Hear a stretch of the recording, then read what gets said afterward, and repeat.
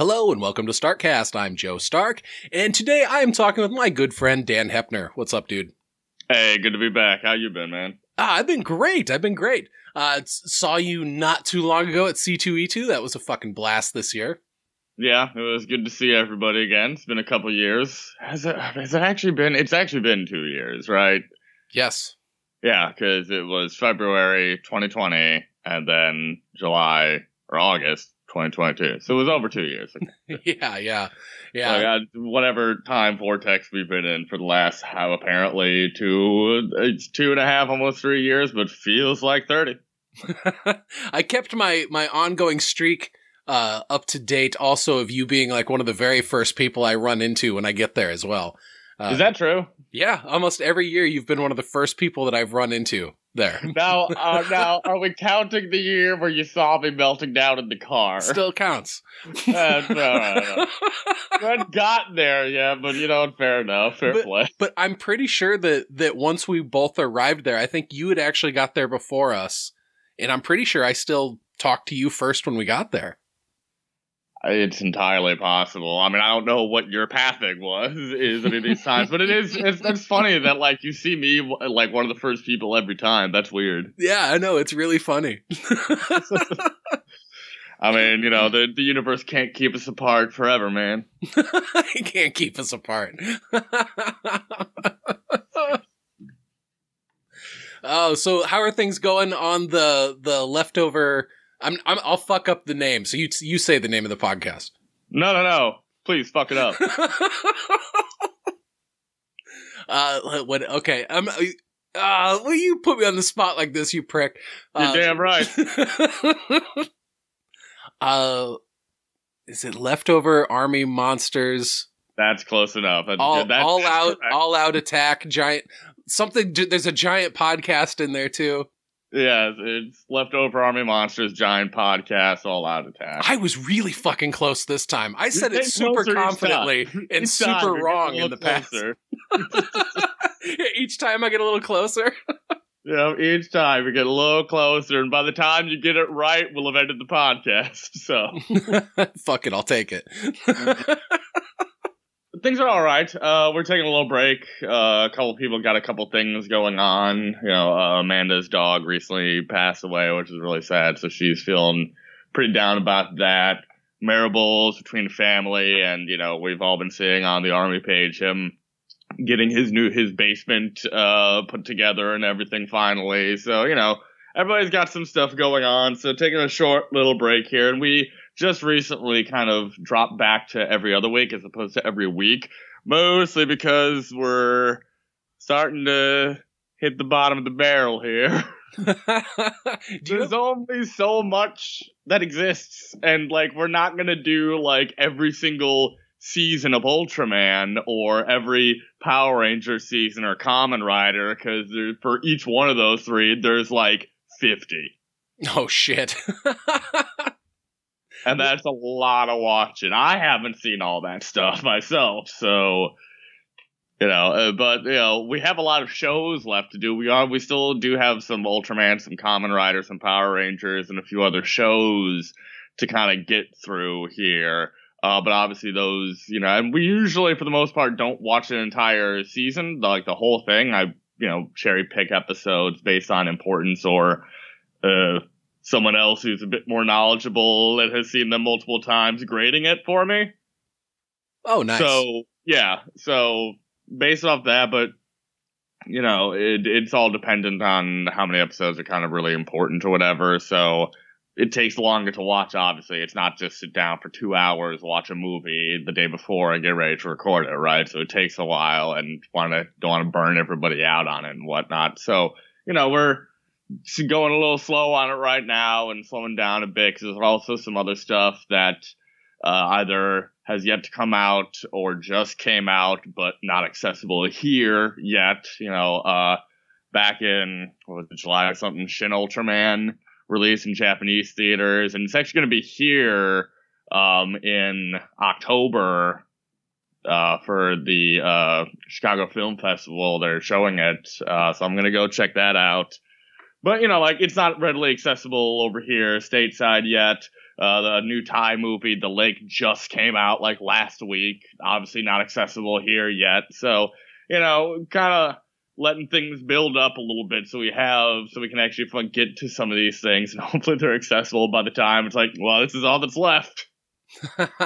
And things like, the MonsterVerse TV show for Apple TV Plus, and they had announced that the MonsterVerse is going to continue with another Godzilla and Kong movie. So, that's going to take a few years. Okay, well, right on. So you've still got a few years of content ahead of you. Hopefully. I don't have too many things currently, but things are always kind of coming up and popping up, or I'm being reminded of something that I completely forgot existed, or certain things that I didn't know existed, that I get to add on to the list here. And, there will be soon enough a discussion about, okay, so what do I now allow in onto the show that I previously said, no, here's the line. Excellent. You got to go back to the bucket and be like, all right, which one of these is actually worthy if I just want to keep this going? Yeah, because there's certain things you kind of have to figure out. And this actually randomly moves into a tangent that I kind of want to randomly get your thoughts on everything. Because I've talked with several other people about this in the past, and it's just been kind of fresh on my mind again for a couple different reasons. But one of the things we'll have to talk about and decide whether or not it'll be covered on the show eventually is the Jurassic franchise. Oh, yeah. Yeah. So, because there's a lot of back and forth, right? Because we have covered plenty of movies they're just dinosaurs, but they were stop motion or they were suitmation, something other than mostly or purely CGI. And it's not that it has to be practical effects, but it is a matter of there's certain lines, and it gets very gray around something like the Jurassic Park franchise. But I felt at least again initially, until we had to have this conversation, I had to make a firm stance on it and put it as no, because it'll eventually end up opening the door to a million other things, right? It's do I, what about Aliens or the Predator franchise, things like that, right? What's an alien? What's a monster? What's a kaiju? There's a lot of discussion to be had about that. I never considered the slippery slope argument for kaiju films. You do. Probably with a good reason, because who the fuck cares? But few have ventured that road. Truly. Yeah, only other idiots that do a podcast about this stuff like I do. And a lot of them have caved on this stuff. Also, they don't release up till now, weekly schedule. They were once a month or something like that. So, I've made it more challenging to myself, or just happened to cross that bridge much earlier than a lot of other people had to in the lifetime of their shows. Once a month? What are they, a fucking comic book? Right. But it makes sense, right? Because, previously within the community, the most famous one, the Kaiju Cast, they went for 10 years before calling it quits. Well, that's pretty impressive. And again, because, they did once a month. Nah, when I first started StartCast, that was my intention with that, was to just do an episode once a month. And because at the time I was like, I don't have time. It's going to take forever. You got to record the things. That's a big chunk of time. You got to edit the thing. And back in those days, it was hard to edit. And now look at me. Now I do 3 podcasts a week sometimes. It's like, you dumbass. What have you done? Yeah, but PCL, you're not editing it or anything, so you don't have to worry about that. It is so much easier to just be a guest co-host on a show than it is to. I wonder if I know that feeling. I wonder if I understand that too. Hence why I like going on to other people's shows, because I don't have to care about it at all. Well, and especially with Leftover Army Monsters, you put so much work into those with the breakdown that you do at the beginning and all the the facts and stuff that you have on the film. You can tell that you put a lot of work into it.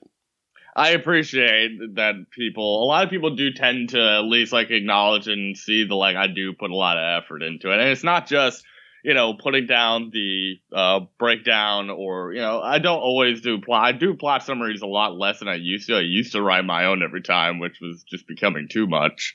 But having the intro, having it different every time, coming up with funny intros for everybody that's gonna on the show each week and everything. And then I do go back and edit the entire episode, start to finish. I re-listen to the entire raw footage. So, and it's just removing dead space, pauses, breaths, making everybody sound a bit smarter than we all actually are. And that's a tremendous amount of work when you go to that level of depth on editing a podcast. Because, I've done those in the past, like the episode I recorded with my grandpa. Like I edited out, all the ambient old man noises that were in the room. The talking in the middle of it, Mm-hmm. And I was like, I want Grandpa to shine in this. I'm going to edit out all that stuff. Exactly, right? Like, I want everybody to sound good coming out of it. And for sure. And and not to any of my guests who have been on there and anything, but some make jokes about it off air or whatever. But like, people tend to know who they are when it's like some guests we have on take a lot more editing than other ones.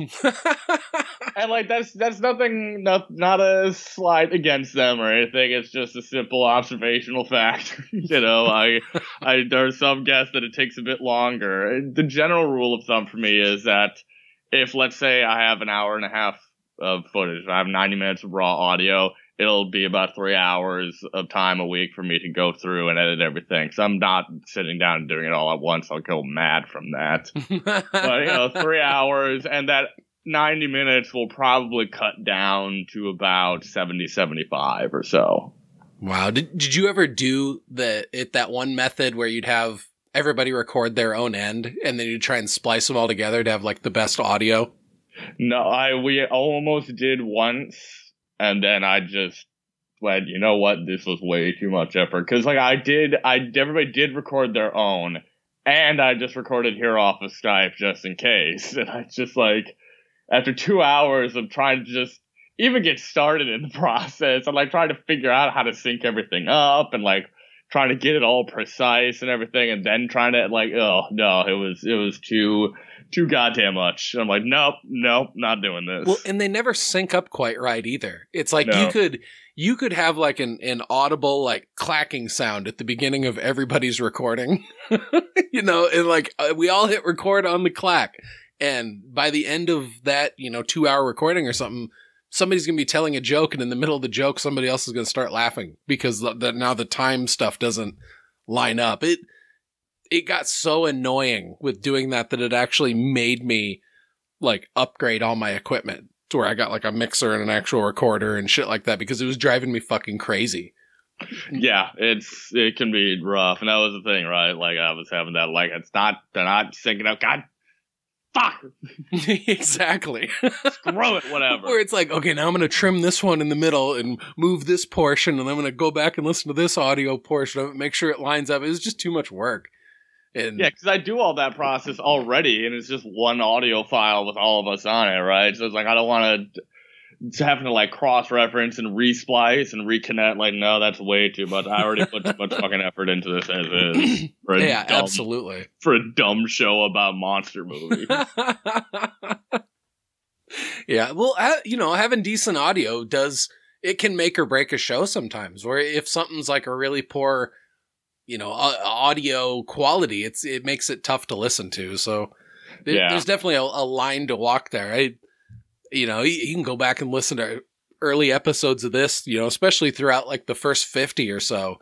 And it really runs the gamut on audio quality as I tried out different methods of recording. Have that all the time too, but like, any of our podcasts in the Army has that issue to some degree, right? Because like, not everybody has professional, like a mic and a stand and a mixer or whatever, right? So, for sure, it's always going to be a mishmash of this and that, and I feel like for the most part, a lot of us just kind of go with it. Now, because again, like I've considered in the past trying to like isolate background noise from this person's and then trying to like filter that through anytime they're talking, but again, like it was just becoming way too much work, and I'm like, it's not worth it trying to match audio levels and denoising. I'm like, this is not worth it at all. Yep, it's kind of funny, and that's one of the sides of podcasting where it really starts to feel like a job when you're all of a sudden spending hours a week like editing something, and it's like, all right, now really doing this for the love of the game, because if you're just doing it as a hobby and you're not making any money off it, that's just like, you better love doing it. And that's probably why there's so many podcasts that barely make it past 10 episodes, is because you get about 10 weeks or so into something and you're like, God damn, we got to coordinate schedules. We got to actually get time to get together. And if it's a review show, you got to make sure everybody's fucking watched it. And, when does that stop being fun? Because it's going to happen. I mean, I've been lucky that like nobody's really had a massive issue with it on our show up to this point. I mean, who knows what the future holds, right? For all I know, but we've kept it at least as much as possible in terms of like relatively simple. Now there have certainly been times where like I assumed a movie was going to be relatively easy to find and didn't look up like the week before to like figure it out, and then it was a real problem. There have been more than one occasion where like we can only find this movie in its native language and with either like Thai or Spanish subtitles for a Japanese movie a lot of the time. So I'm like, what is happening here? You're just going to get a cultural experience watching that movie. You're not going to really know anything that's going on unless you can read Thai or speak Japanese, I guess, right? Mm-hmm. Yeah, we've had a couple that have been way more difficult than I would have expected. A couple early on, there were a couple where like we just couldn't find it anywhere. But like I had an old a torrent of it from like way back in the day. From like 15 years ago or whatever, right? So 15 years ago or whatever the statute of limitations is. Whatever it is. I mean, look, my mindset back then, and it's still mine to this day, is that I'm willing to, for me personally at least, now for the rest of the crew, that's their discretion or whatever, but like I usually try to, if it's something that I can rent somewhere or legally purchase somewhere, I'm more than happy to spend the money on it. Supporting the craft, supporting the genre, support the artist kind of a thing, right? I'm big on that. But if you don't have it accessible anywhere, and there's no legitimate legal way to obtain it, then it's open game. Like I don't. We're going dark.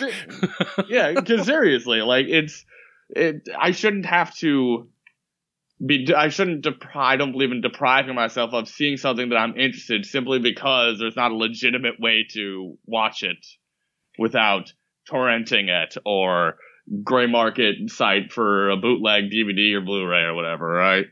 That's fair. That's fair. It's like, hey, there's demand for your product. Why won't you supply it? Well, and especially like Toho, for example, they, for a long time, were very, very, very bad at this stuff of like international releasing, making sure things were accessible. Now, in some cases, it's an issue of like the rights are tied up in a very odd place. But like international distribution rights, Toho obviously owns all their own Godzilla stuff. But in particular, things like Godzilla or Zone Fighter, for example, a lot of this stuff has been that like they released one DVD of it back in like 2006, and until the Criterion Collection came out, had not released it since. And so it was like 10 plus years of like. It was a limited DVD release by like Sony or TriStar, and you go online to like try to get it on Amazon or eBay, and it's like a normal DVD for a 90-minute kaiju movie, and it's $95. Holy shit. Like, or I could just go to a site and just watch a free version of it. Yeah, that's not a hard decision. Yeah, exactly. Like sometimes it's just too much of a hassle, and the genre has been getting a bit better at it in recent years, thankfully. But like it was a struggle for a long time. Like there's two movies in particular in the Godzilla franchise. Return of Godzilla, aka Godzilla 1985 from 1985, and the following movie to it in 1989, Godzilla vs. Biollante. So with 85, it was initially international distributed by New World Pictures. And then they went away. And then, whatever holding company or whatever, when they liquidated the studio and whatnot, wherever those rights ended up, either they didn't know it or weren't interested in working a deal with Toho at the time. So, like, a movie like that just kind of sat in limbo and didn't have even a DVD release. It had only had, like, the mid-90s VHS release of it. And then there was nothing until about 7 years ago. So there was no way to watch it other if you didn't have the VHS tape and a VHS player. Like, there was no way to watch it. Then Biolante's international distribution rights, at least for a long time, were initially held by Miramax. And they didn't give a shit. So they had no interest. They had no interest after, again, the initial VHS tape release. And then it was years and years and years before we finally got, like, a Blu-ray of it about 6 or 7 years ago. Again, a short run of it that I picked up simply because I know, like, this is not going to come by again anytime soon. And, of course, it was a limited run, so now you see them online for, like, $80, $90, $140. Holy shit, that's wild.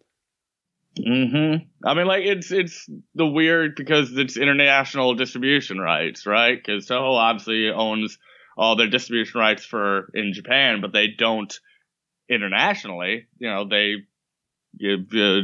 license the right for international distribution to someone else. Now, most of the 80s and 90s after those first two aforementioned movies, the rest of it was done, even for the VHS tapes back in the late 90s, early 2000s, that was done by Columbia TriStar.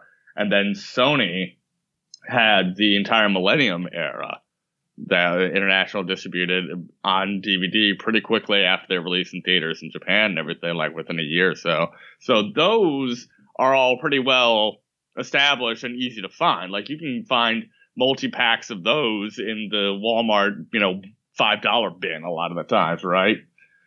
But, like, it's the early stuff and then a lot of more obscure things that just, again, in the last, like, 5 to 7 years, a lot of this stuff has been finally getting, like, proper re-releases or Blu-ray release or something like that, right? Which is nice. It's been a nice bit of a renaissance. And I feel like movies like Pacific Rim and the Godzilla Monsterverse movies from Legendary kind of really helped bring interest back in the genre enough to keep it alive for another however many years. Because, like, the genre more or less dies off every so often, usually with, like, when Godzilla leaves theaters and they're not making more Godzilla movies for a period of time, usually coincides with it.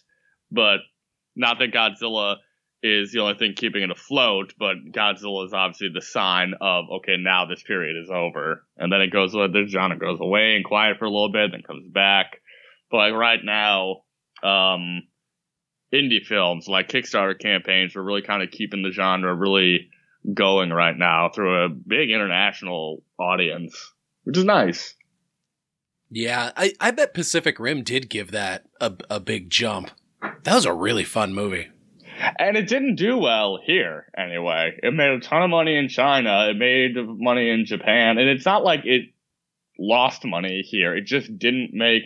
It's something I've said multiple times before, is that, like, with Pacific Rim and the Monsterverse franchise, or, the reports and critics and everything are saying it's a box office bomb. It's like, no, they all make money here in the States.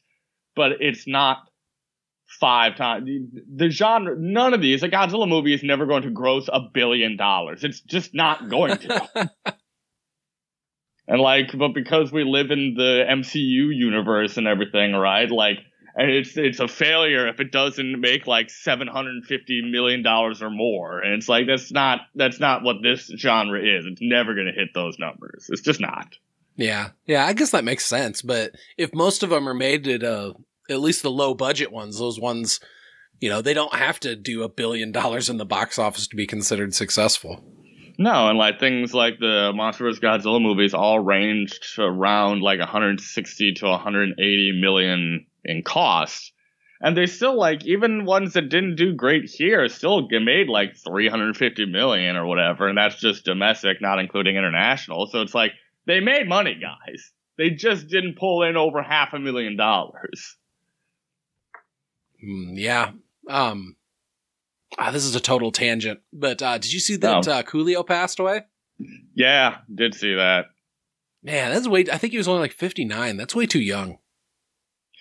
Yeah, I mean, it's been, I forget who I was talking about this with a little while ago, but, like in the last 5 or so years, right, we've had a lot of people dying off, like famous people and everything, right? And my thought is that, and they all are somewhere like between 60 and 70, a large chunk of them are, right? Like, Alan Rickman, there's a large list of it. And I wonder if the reason why, because they all grew up in a time where, they knew smoking was bad for you, right? Like, we're past that point, but they still grew up and came up in a time before, really at the turn of the century, personal health and fitness and, different, exercising and yoga and cardio and nutritionists and diets and everything. And really, like, we're at a point where now the social consciousness has a much healthier understanding of personal health. Whereas when a lot of these people came up in the 70s and 80s or whatever, we didn't. So it's choices that weren't made before you were 40 that once they kind of became more socially conscious, well, there's enough damage from before that's been done, so here's the eventual consequence of it. You'll live a bit longer, but there's still I wonder if that's something to do with it at all.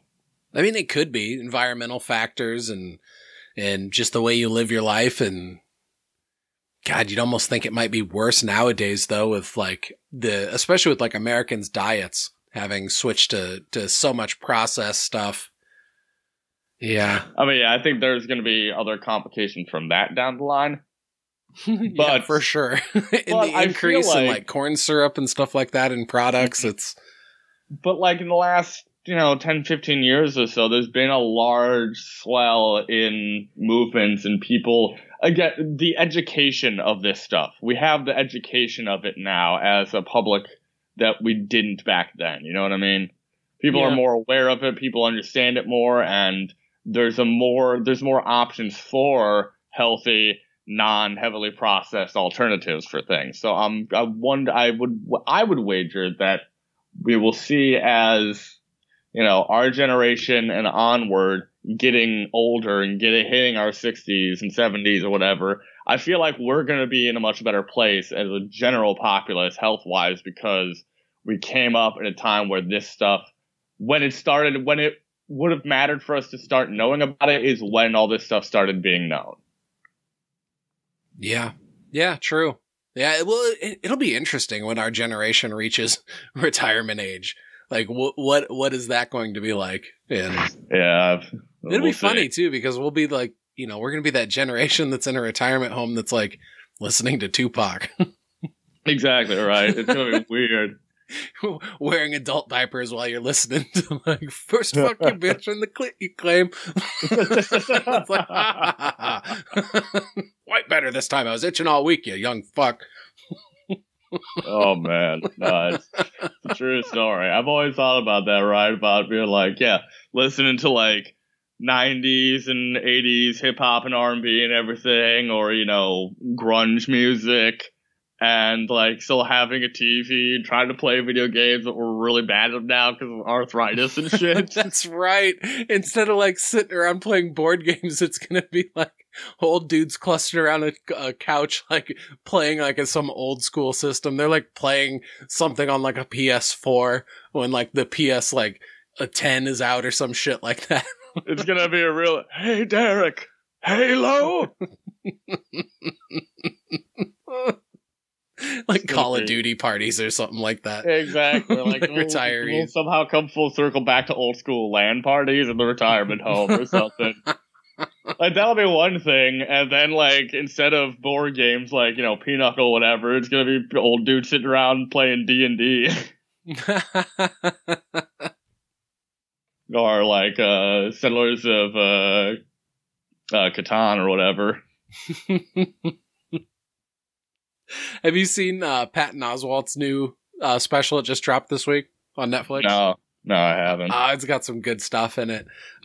He had some good bits in there about generations getting old and being totally irrelevant, and then just fucking things up with your vote as a way to be like, look at me. I'm relevant too. I think that's the exact fucking word he uses. The phrase. That's pretty funny.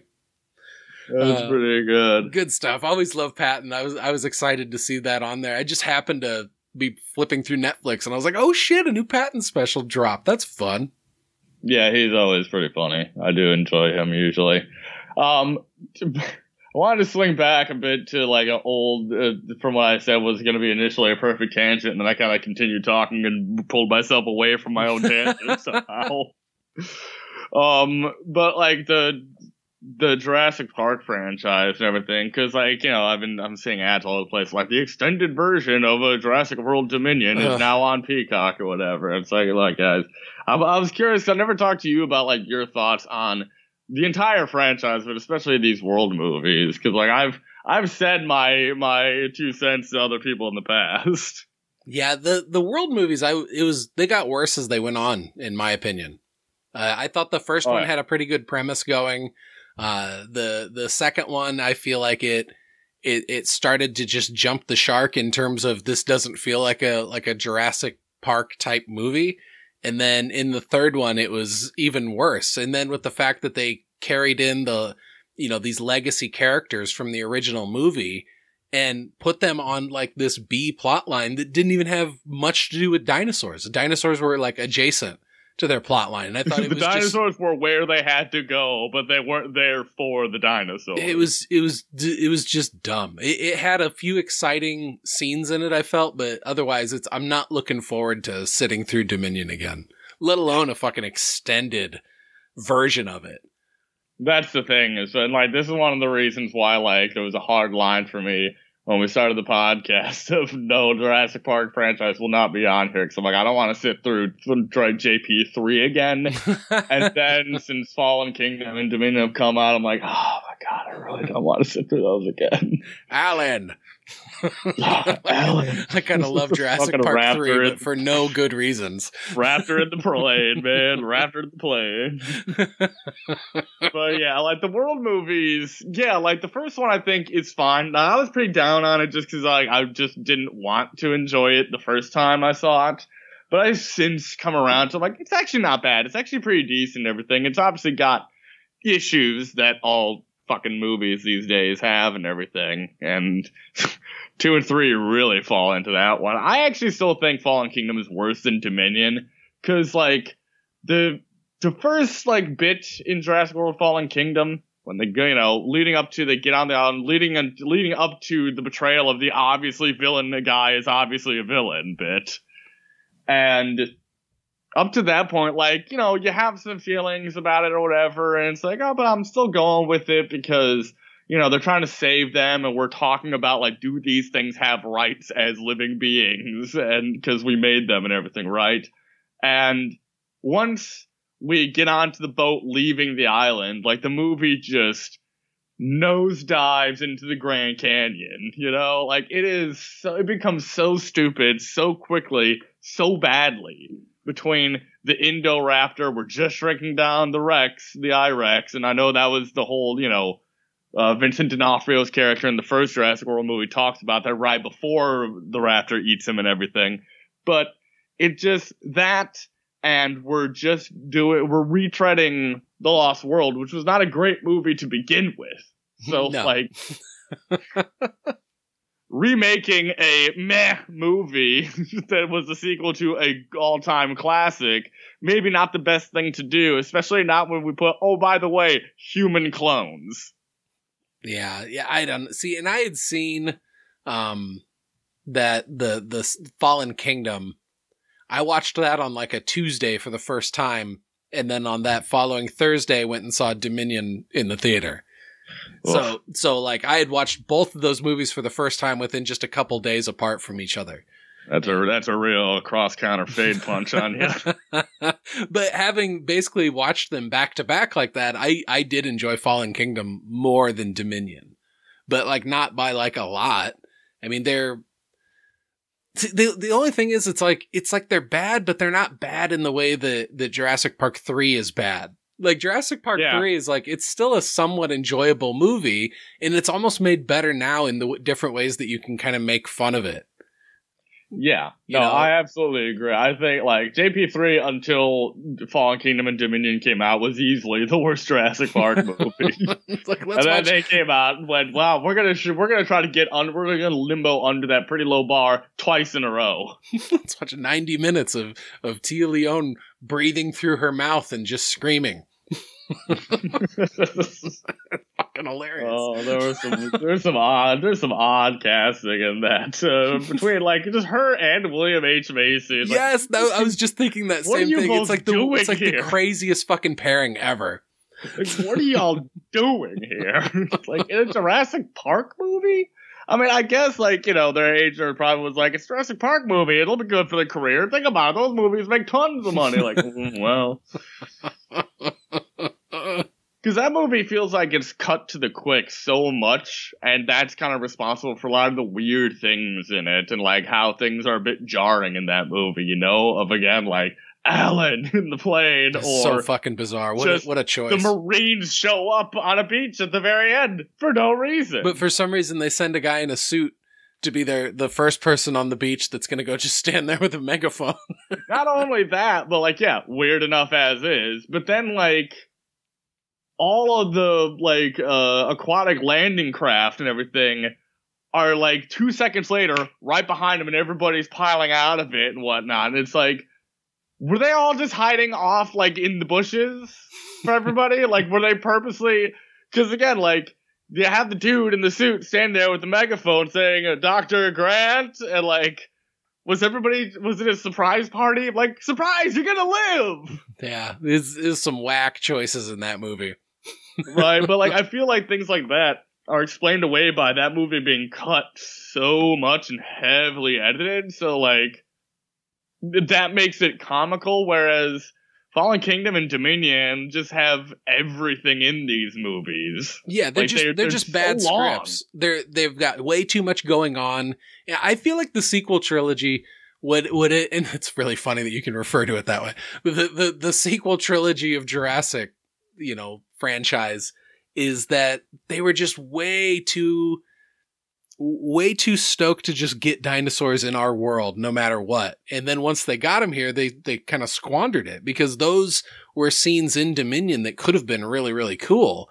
And it's like they just yada yada right past it and just almost used it like it was just like a fucking montage of sorts. It's like, yep, there's dinosaurs here now. They cause real problems at construction sites. We gotta put a fucking road flare on a piece of heavy equipment and lead them away, because everybody knows dinosaurs love to follow flares. Not just the T-Rex, only because canonically in their universe, their vision is based on movement. Nope, all dinosaurs love them. Just like every fucking dinosaur, if Chris Pratt holds out his hand, every fucking dinosaur in existence will stop. Not just Blue, the one that he trained that as a command signal to from birth and everything. No, every dinosaur will just obey that. It's big Carnotaurus and an Allosaurus, they'll just stop. That scene where they all did that in Dominion, it made me want to punch myself in the face. It was so fucking terrible. When they're trying to get baby Blue Beta. It's like they're all holding up, doing the hand thing, and it's like, what the fuck is this? Oh my god, it's so. You look like a bunch of 11s at a Stranger Things convention. Stop that. Right, it's really dumb. But yeah, like they all have so much in them, and yeah, like you said, by the beginning of the third movie, yeah, they use like this news montage and everything of we're not going to actually deal with dinosaurs in our world, like it's the establishing shot of the New York skyline at the beginning of a rom-com movie, It's just like, what? Like, why? Let's do stuff with this. Like, we put them out here, so now let's do something with it. No, we're just going to go to this other sanctuary and have it be about genetically engineered locusts that eat crops that aren't done by the same company that engineered them. Like, and our bad guy is going to be Tim Cook from Apple. but God. Really, he's going to be Dodgson. Remember Dodgson? We're bringing him back, too. Like, don't they realize the whole point of Dodgson being in the movie was, we've got Dodgson here. See, nobody cares. Yeah, you beat me to it. Yeah, like nobody cares. Nobody cared then. Nobody cares now. Except for, like, yes, obviously you're trying to make another jab at tech moguls and everything. And, like, yes, I understand that, like, you know, your Jeff Bezos and so forth are not good people. We all understand that. But, like, so stop using them as like the villain type and everything, right? They did that in like the second or third Brosnan and Bond movie with the media mogul guy who was wearing the black turtlenecks like Steve Jobs did. I'm so out of touch on Bond movies. I feel like really the only ones that I've seen are like really the older ones. Like, I haven't seen any of the Daniel Craig ones. I've maybe only seen one of the Pierce Brosnan ones. Which one? The first one that he did, GoldenEye. Okay, good. The one where Sean Bean's the bad guy. I've seen that movie multiple times. Yeah, it's a good one. It's a real good one. The one I'm talking about is his second movie. So it's the one after that one. Is that Tomorrow Never Dies or Die Another Day? I can't remember. There's too many. All those ones, aside from GoldenEye, had two like Tomorrow Never Dies Another Day. Yeah, like there was so too many. It was a real Wheel of Fortune before and after going on with a lot of them. I'd like to solve the puzzle. I don't know. Turns out Pat Sajak's kind of racist. Was that the answer? No, that's just the sad truth. Yep. But yeah, I mean, like, it's, these second two world movies were not good. Again, like, I feel like Fallen Kingdom is a bigger fall from grace for me, so Dominion is not as bad to it as Fallen Kingdom, in my opinion, simply because, like, alright, we already tripped and are on the ground, so, like, unless they really worked hard, in my opinion, and took a shovel and dug my own grave for me, like, it can't get worse than that, so... We had giant grasshoppers. I know. Big dumb locusts. I know. I'm not saying it wasn't good. I'm not saying it was good. It's bad, but like I don't know. When we had the big dino fight at the end, and the one dinosaur like runs into the other dinosaur, basically it looked like a newbie on a forklift just running the fucker into the wall with the forks halfway up the mast. And like I laughed out loud in the theater at that part. I don't think anybody who is in the production intended somebody to laugh at that. And I like laughed out loud. And I wasn't the only one in the theater to do it. That was fucking silly. I just kind of went, oh, so that's just how we're ending it. It's just the Giganotosaurus gets run into the Therizinosaurus's hands. Okay. All right, I guess. But I mean, it was very anticlimactic. I'll say that much. It was definitely like, wow, that's that fast, huh? All right. I know, but I would watch Bryce Dallas Howard like read a phone book. So, well, you know, if she's in it, it's not all bad. She's phenomenal in my opinion. And the scene with the raptor chase I thought was exciting. It had some dumb moments in it. My favorite is the guy riding like the Vespa or whatever that gets bit by like the small T-Rex, whatever kind of dinosaur that is. Yeah. And it just like picks him right off of it. And I love it that it's like all these people in the background aren't really reacting to the fact that there's a dinosaur going through the square. Well, and that guy, fun fact, I only know this from other people, that the guy who gets eaten like won a contest to get eaten as an extra. Oh, that's funny. That kind of makes that a little I would special. Love that. I'd love to have that happen. But yeah, him just on the Vespa in between the Carnotaurus and the Allosaurus, the Carno just grabs him and eats him. And it was like, were you not looking at anything going on around you? Apparently not, because no one else is either. That is way too close to Carnitasaurus, and that's basically me. I think that's some of the thing too. Is like Dominion had a more variety of dinosaurs all throughout, and a couple new ones that like I gave a little bit of I had a little bit of appreciation for, of like Well, like the ones with the sail in the cave when they're trying to get out, the Dimetrodons, which aren't actually dinosaurs. They're actually pre-mammalian creatures. They're actually an intermediary between aquatic life and early mammals.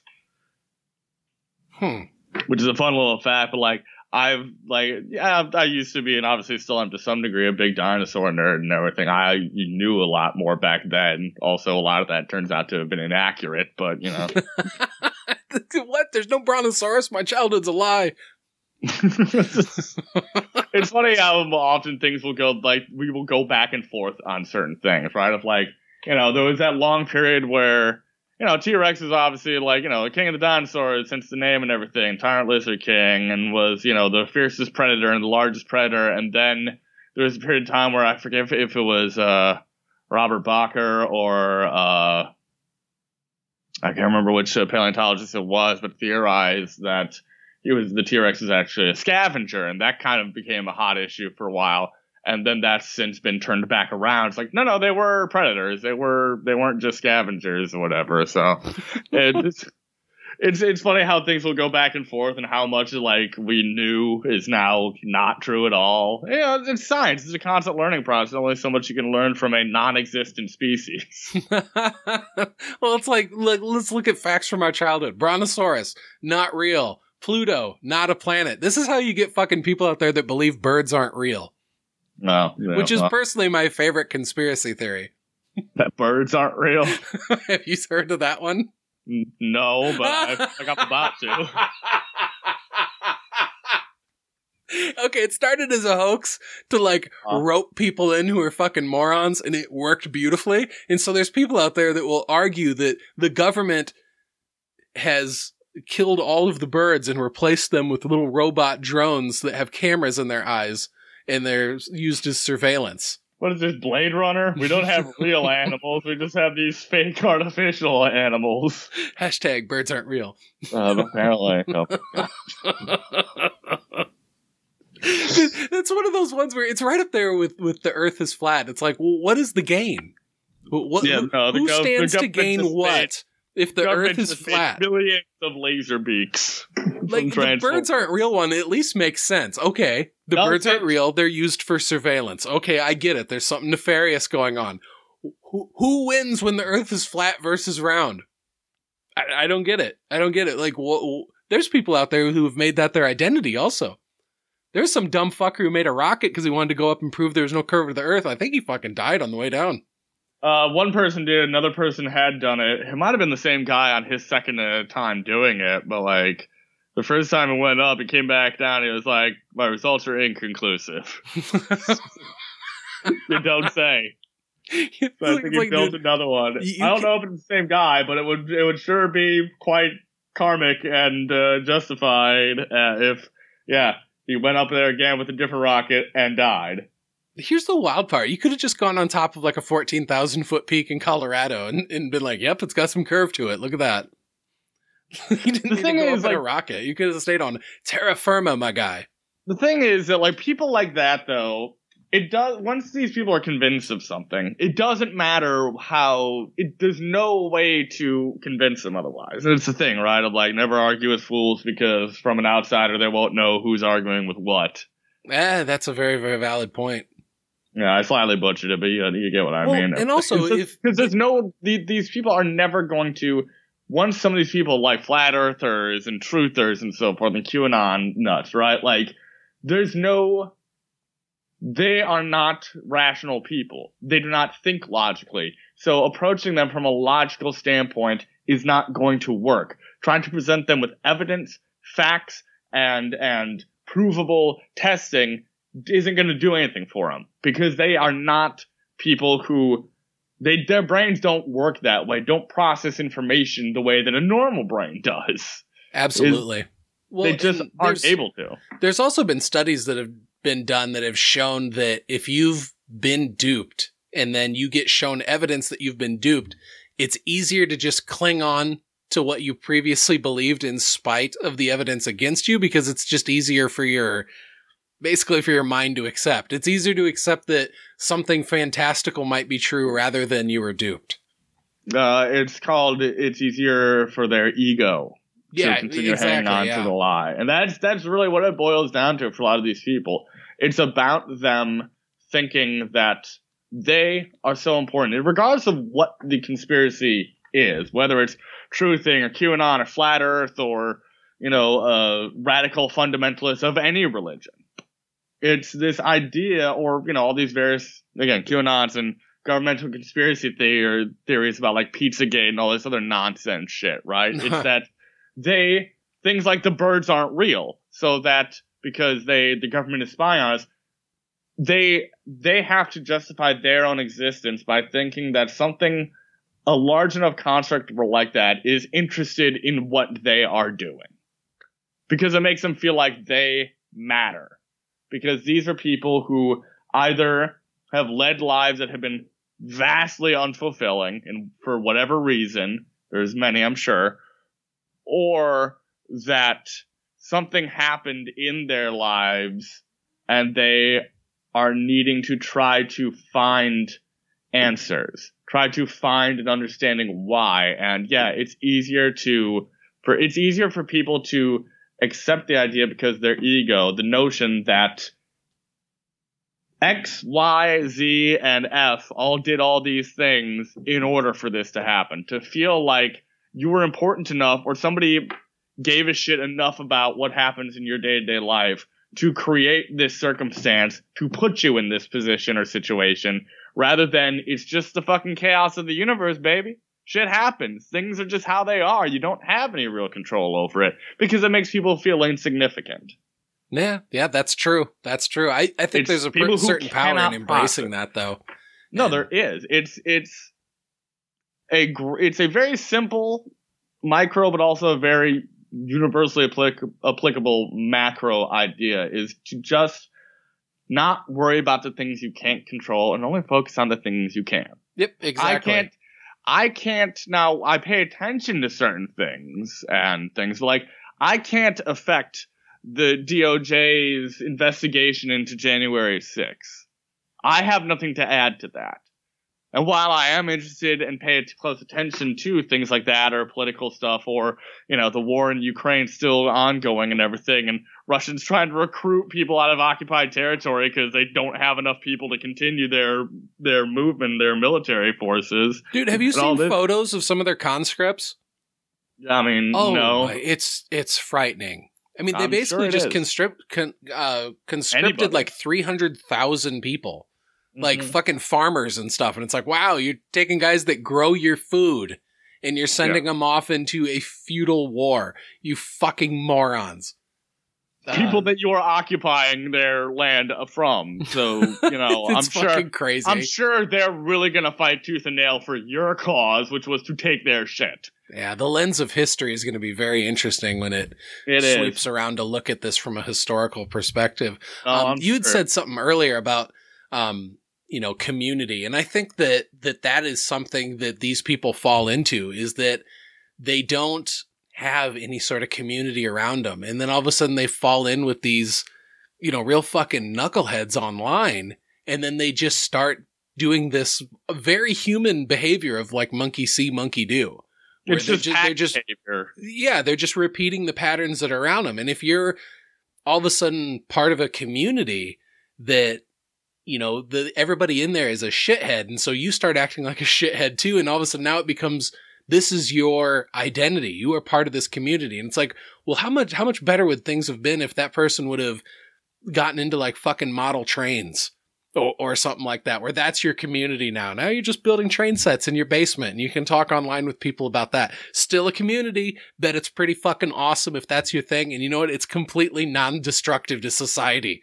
Yeah. Unlike like the people who QAnons, like the people who believe in Pizzagate, showing up fucking armed at some fucking pizza restaurant because you believe stories online that they're trafficking children there to Democrats who are going to drink their fucking blood to stay young forever. Like, you're a fucking moron.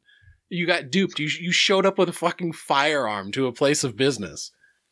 Like, unbelievable. I mean, like I said, it's a lack of sense of belonging that these people have. Again, like feeling unfulfilled in their lives. Like I said, it's this idea that they don't understand and they can't grasp, again, what I said, a very good micro but also universally applicable is don't get held up and worry too much about the things you can't control. Focus on the things you can. I can't control what's going on in Ukraine and Russia right now, but I can in November with the Senate elections. I can cast my vote to make sure that someone who's who's running for it, because our guy Kingsinger is not running for re-election because he's been outed from his party because of January 6th committee stuff and everything.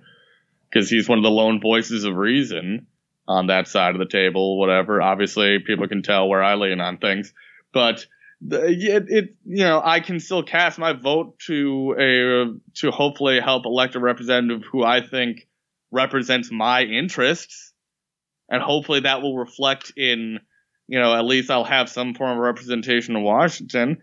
Yeah, I mean, will I get what I want out of that? I don't know, but that's all I can do about that, right? All I can do that and share news articles about things that are going on and maybe donate money to a fund or something, right? Like, that's all I can do in regards to that. So I'm not going to sit here and let the horrible things that are happening over there, and they are horrible. They are horrible things happening over there. I wouldn't wish that upon anybody, but I can't stop that. So I'm not going to let that tragedy consume my day to day. I'm not going to worry about things that are not within my sphere of control. I'm going to worry about what I can do from where I'm sitting. And too many people, and that is universally applicable to everything people feel like, well, I feel like I'm insignificant in 100 years from now. I'm not going to matter. Probably true. Like 99.9% of all of humanity that has ever lived has never, maybe a century or so after their death, has never come up in anything. It's a very haunting, but it's a very, not necessarily comforting, but it's a truth that I always think about often is at some point, my name will be said out loud for the last time ever. That's when you stop existing. The second death. Yeah.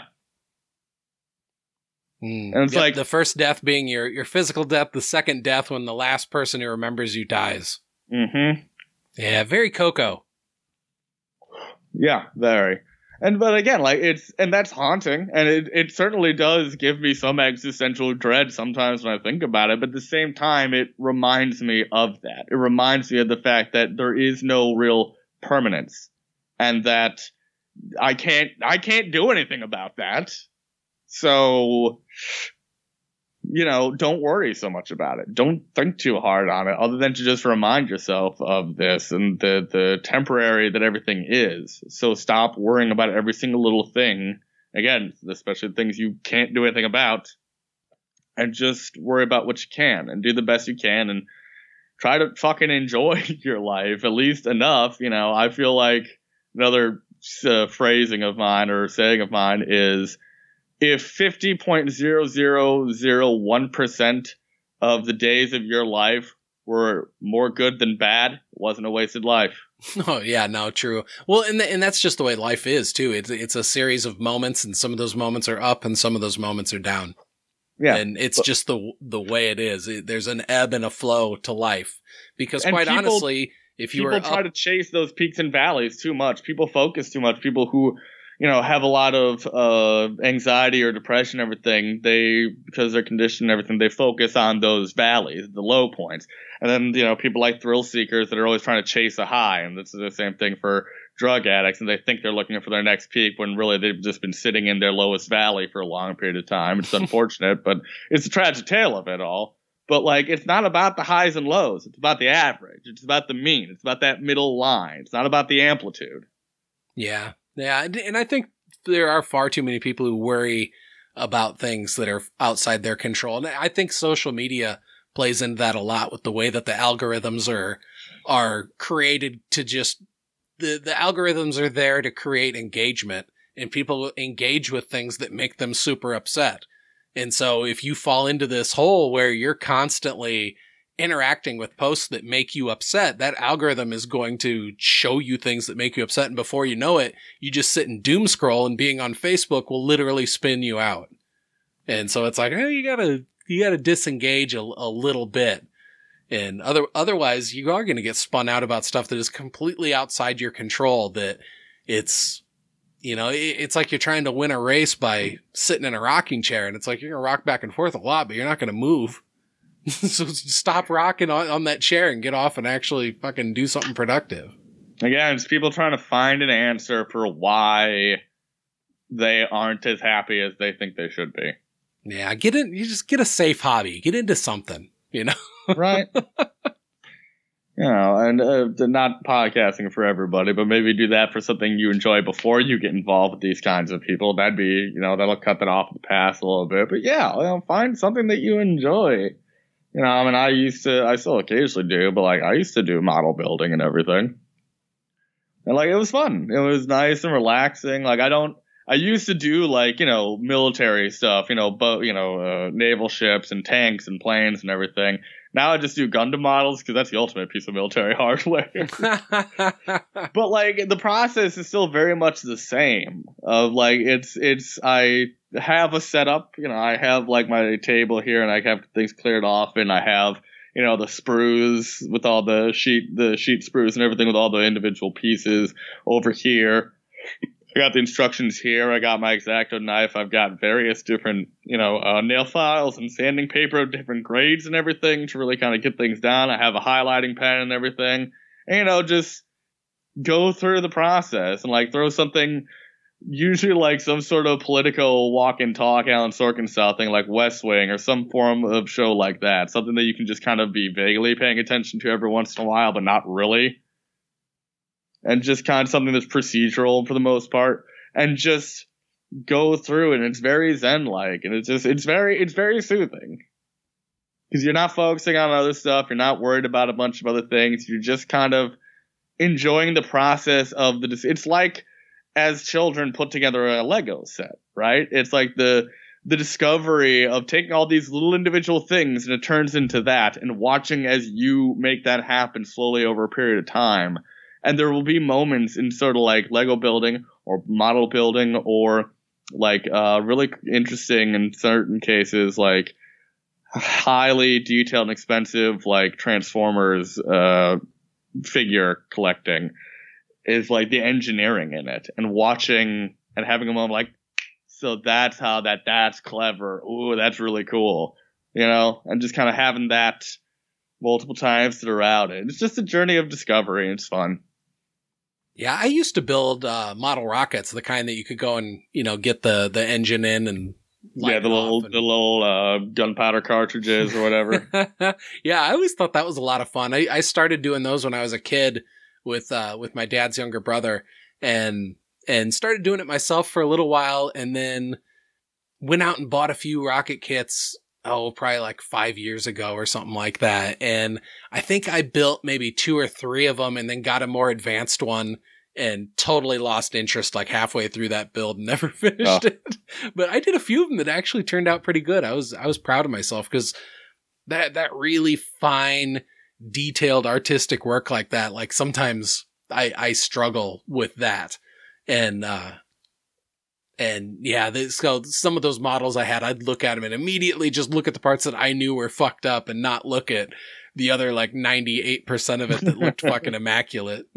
There's always that especially for something like model building or rocket building, or I've known a couple of people that got into the big RC car stuff, or those are cool, motorized planes and everything, and flying those around and everything, right? And it's that really took off in the last 15 years or something like that. But yeah, it's especially for something you're building like a rocket or a model, this or that. You're always, as the person who made it, of course, we're always our own worst critics for everything, right? Sure. So of course we're gonna see that the thing that nobody else sees, but to us, it's highlighted by the light of God. Yeah, exactly. Dude, you brought up that model plane. It reminded me, when I was younger, there was this pond that we used to always go to for for fishing, and it was one of those borrow pit ponds that you see right alongside like the interstates, where they dug up a bunch of dirt just to build up the road beds. Yeah, and just occasionally a little retention pond. Yeah, well, and occasionally, they'll dig deep enough to where they hit the water table, and then the whole thing just fills up, and then now you got a nice little pond alongside the interstate. Yeah, exactly. Well, there was one of these in Benton County, Iowa, that we'd always go fishing at, and it was about 30 feet deep and filtered through sand in the bottom. The water is just crystal clear, and it had these humongous fucking largemouth bass in there. And so we were out there fishing one time, and this guy came out with like a model biplane that had like pontoons on the bottom. And so he's set it like, right next to the water's edge at the boat ramp of this pond, and then took off with it, did a couple loops around the pond, and then went to come in to land it and totally biffed it on the landing. The thing was fucking crashed. This guy had to fucking swim out to the middle of this fucking pond. I mean, this pond, it was probably about a 200-yard swim for this guy to go out there and back. And then the whole way back, he's having to try and hold this plane above his head while he's kind of treading water and just swimming back with one arm. I felt so bad for him. It's like, dude, you didn't even get to fucking... And then he just loaded it up in his truck and left. He was there for like a total... What else could you do at that point? Yeah, he was there for maybe 30 minutes. It was... He came there to like show off and be cool and everything. Hey, but like flying, yes. Landing, no. Not much. The NES Top Gun game. Can't land the damn thing for the dam. No way. It's possible. I don't understand it. But no, yeah, I feel bad for that guy too, but at the same time, should have practiced that first, dude. Should have practiced that landing on your own. I've definitely seen a lot of those, not necessarily in a fishing or in a pond, like trying to land in the water with pontoons and anything, but like plenty of like, at parks, people have their planes out and everything. I've seen so many of them crash and more than one explode into flames.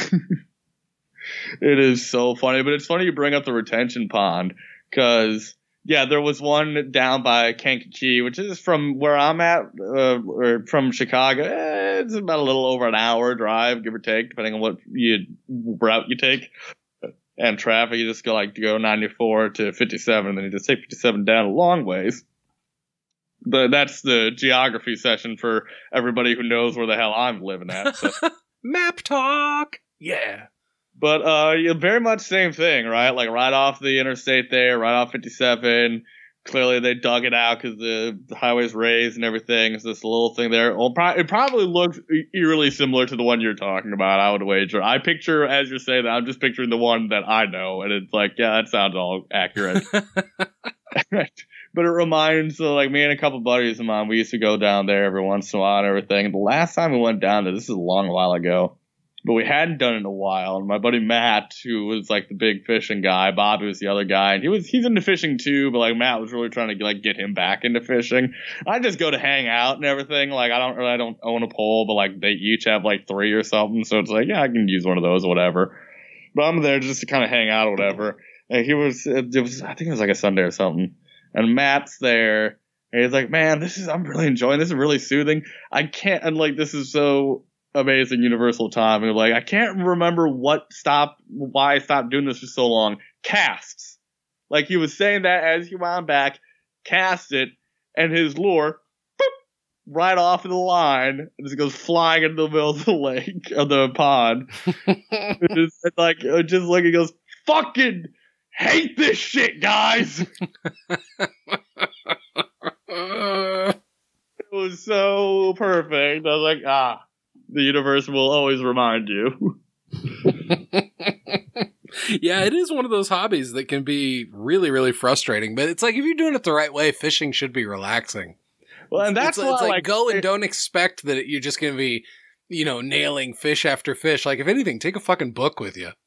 Yeah, exactly, right. And that's the thing, like, for me, like, there wasn't... For me, the issue, like, the reason I never got into, like, fishing in particular or, like, hunting or anything like that was, like... Because, yes, the vast majority of the time, your start and your end have no difference. Like you said, you're not, go there expecting, like, you're not going to catch anything. And for me, growing up, like, no, I need there to be a, like, result. A tangible, quantifiable result. of something. And like, just so that being a fact of those sports, a lot of times, like, I'm not doing that.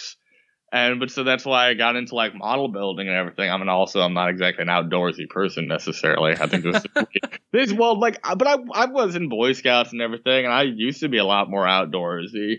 But like, I think as time went on and so forth, like I moved closer and more towards inside stuff, model building and everything. Because like, it was first model building, and then it still is model building sometimes. And then it was miniature painting playing Warhammer 40K. Because, yeah, playing the game is fun and everything, but I really also enjoyed painting and putting together the figures and everything. So, like, a lot of these same sort of things that just, like, because I can, there's a beginning that's just a bunch of stuff, and at the end, there's a thing. And, like, that's, again, my brain, how it works, that's quantifiable. That is a tangible progression towards something. So that's how my brain works. It's like, no, I need there to be a thing at the end that signifies, done. Yeah, I think with people who are like really into fishing, it's the experience that is the thing. And if they catch fish, that's a bonus. If they didn't, they still spent, a day out on the water or whatever. And I can get that. I grew up on the river. Mom and Dad bought their cabin that they own when I was like 3 years old. And so like when I was tall enough to reach like the cleaning table, I had, a fillet knife in my hand and I was cleaning fish with the adults. Like I learned how to clean fish before I learned how to fucking drive. And, lots of fun times with that shit. And I learned a lot of good skills. At this point in my life, it has been fucking probably well over a decade since I've gone fishing. And I still got I got my poles and my tackle box and all that stuff. I still got it out in the garage. It's just that I just haven't bought a fishing license in years. And my dad's retired now and he's been spending more time fishing. And so I'm probably going to end up getting a fishing license for next year and doing more fishing with him and taking the boys out and getting them to do it too. 'Cause it is really fun to do. And as long as the river's not super low and Dad's got his boat in the water, there's plenty of places where we can go and like really nail some big fucking catfish. Yeah, and that's the other thing. Like you grew up in an environment where like it was exposed to a lot and everything. Like aside from doing like the occasional Boy Scout or Cub Scout camp out stuff, their weekend retreats or whatever over the course of the year. Like, other than those, like, we weren't an outdoorsy family, necessarily, anyway. So, like, that was the other thing, right? Like, I wasn't exposed to it early enough to where it was like, this is a regular thing, and, like, learned to just sit there and enjoy being, as opposed to doing something. And I mean, ADHD, I'm sure, does not help any of this. Yeah, it's probably hard to sit and just sit and fish with no action with ADHD. I bet after a little bit, it's like, fuck this, I'm out. Especially as a kid, yeah. As a kid, I'm just going to jump out and try to, like, catch them with my bare hands. That's not a good idea. That's not going to work. I'm sure I got told to sit the fuck down and and shut up, like, in the boat more than once when I was a kid when I started getting antsy. Oh, I'm sure. I mean, that's the thing with fishing in a boat. It's like, there's nowhere to go. Yeah. You've got this fucking like 18 square feet and that's it. Or whatever it is. Yeah, no, that's no, thank you. I'm good. I'm good. And again, like, more power to people who do enjoy it and do love it and are passionate about it. More power to you. It's just not for me. I get what the appeal is. It's just not an appeal to me. The funnest thing was setting trot lines and diddy poles when I was a kid. Do you know what those are? Yeah, kind of. So, yeah, I mean, like, they're the ones that you just sit at the edge and they just have, like, the floaters on them and everything. That's a diddy pole, right? So a diddy pole it's just a pole, like the ones that we used that my grandpa had made. It had a piece of re-rod on the bottom, and then that was bolted to a longer piece of like 1-inch PVC plastic. And then on the end of the PVC plastic, there was like a short rubber bungee hanging off of it. And then attached to that rubber bungee, there was like an 1/8 of an inch, like nylon cord that would go down and tie to like a really big ass fishing hook. Like the fishing hook itself would, probably be about an inch to like 2 inches tall. Like big ass fishing hook, big sharp barb on it. And so what you'd do is you'd take like a smaller pole or like a casting net or something like that, and you'd go out to a shallow water place and catch short little bluegills that are maybe about 2 inches long. And you'd take that bluegill and you just hook it right behind its dorsal fin, kind of right below its spine, and and then you drop it in the water, and there's just enough string on this diddy pole to where that fish has only got about 6 inches of water, and it'll just kind of swim around there, like just attached to this hook in it. It won't even really notice it's got a hook in it. And then you set that at night, and then you come back early the next morning, and man, there's sometimes you pull up and you see that pole just dipping, and you're like, oh my God, because the really big fish will come out at night. And the flathead catfish, those are the ones that are like the best eating, and they don't eat shit on the bottom like a channel cat does. Channel cat, those are the ones you'll catch with like stink bait, like that gnarly fucking smelling shit in a jar that you glob onto like a rubber lure. Like it smells like fucking absolute death. Yeah, dude, catfish, that's fucking awesome. But if you get a flathead catfish or like a mudcat, those ones only eat live bait. And so they will come out at night, and you have your best chance to catch those on like a diddy pole. Or a trot line is something where it's like a big long line of string that like every 6 feet, it's got like a smaller foot long runner hanging off of it with one of those big hooks. And then there's a brick on the end. And so you tie the one line to the bank, you let the boat float downstream as you bait up each one of those hooks, and then you get into position and drop that brick in the water, and then it'll just stay there. And then the next morning you go out, check them with the boat, you go right up to the bank, you fish the line out, and you just kind of walk it back. And dude, you'd have to go out with like a big metal hook sometimes, because you get a 40-pound flathead on that line and it suddenly gets very hard to hold on to. Or you get a fucking snapping turtle that's like 1.5 foot in diameter. And we've caught a fair share of snapping turtles. Oh, they're so mean. And let alone you catch one that's had a hook in its mouth for a few hours. It is not thrilled to see you. No, they are problematic. You know turtles hiss when they're mad? Yeah, that's a fucking scary sound to hear at 6 a.m. when there's fog rolling off the fucking surface of the water.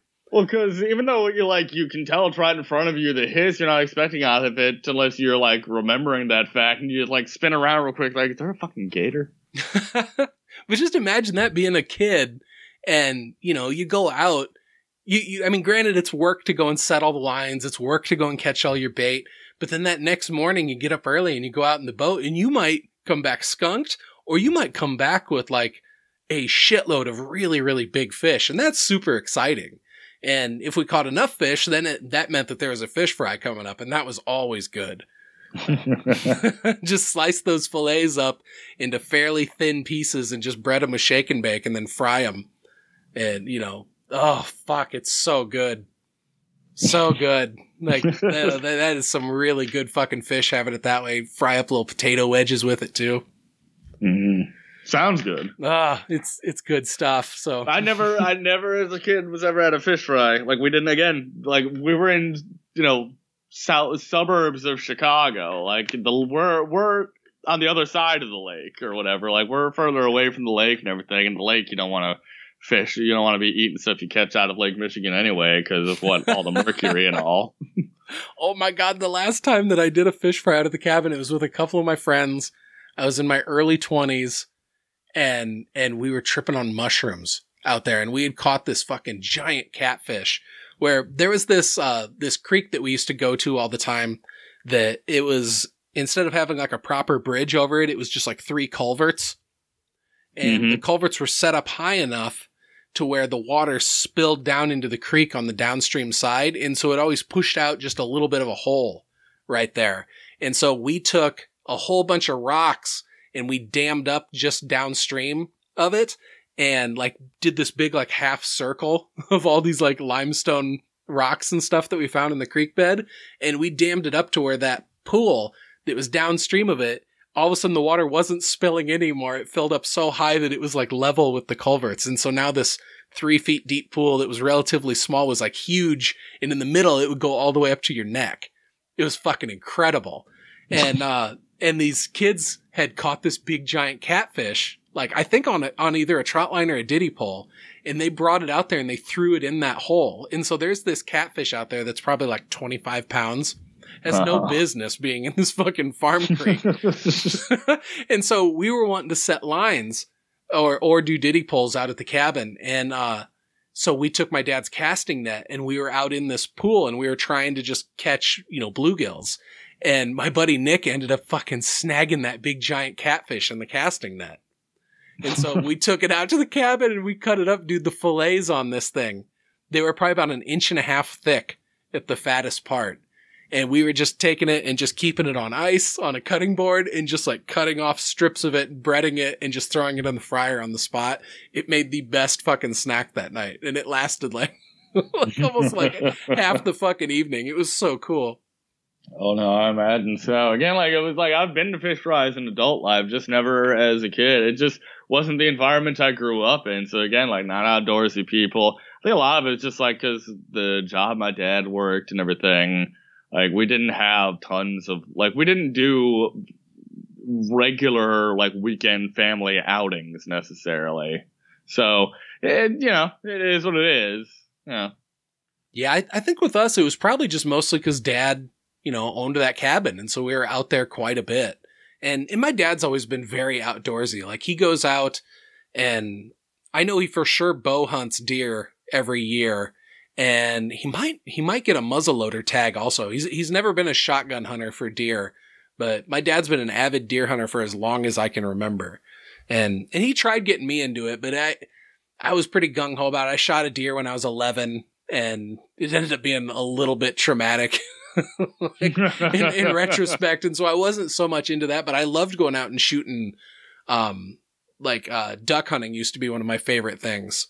And so I used to go out hunting with him quite a bit, fishing with him a lot, fishing with my grandpa also, my dad's dad. Because we used to have 2 boats on the dock. Dad's was always out there and Grandpa's was always out there. And so, yeah, that was just one of the things that I did a lot when I was a kid. And yeah, it was a pretty great way to grow up, really, thinking about it.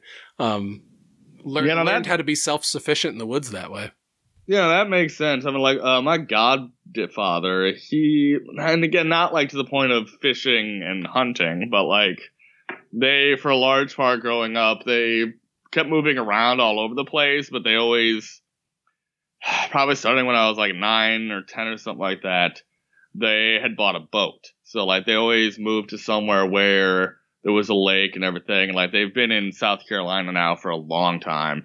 But, like, we always used to, whenever we would go visit them, we'd go out on the boat a couple times during the trip and whatnot and spend an afternoon out there. And that was always fun. I enjoyed stuff like that. But, like, yeah, the sitting around, especially hunting for me, just sounds fucking miserable.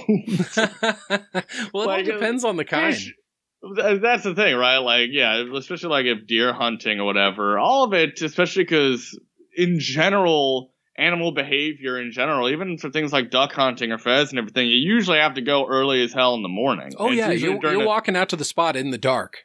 Yeah, which is, no thank you. Like, I mean, I do that now for my job, and I'm killing other animals, I'm killing other life forms instead as part of my job, but, like, I don't know, it just always as a kid sounded, especially because, like, a lot of that time period, when, like, hunting's usually really good for a lot of that stuff, is, like, in the spring, or like the early spring or the late fall, and like it's cold as well. Fuck that. Well, when Dad goes bow hunting, that's like in the middle of like December, January, something like that. And so he's going out and sitting in a tree stand, for like 20, 9 hours. Yeah, 20 feet up in the air for several hours at a time, just sitting still, not moving.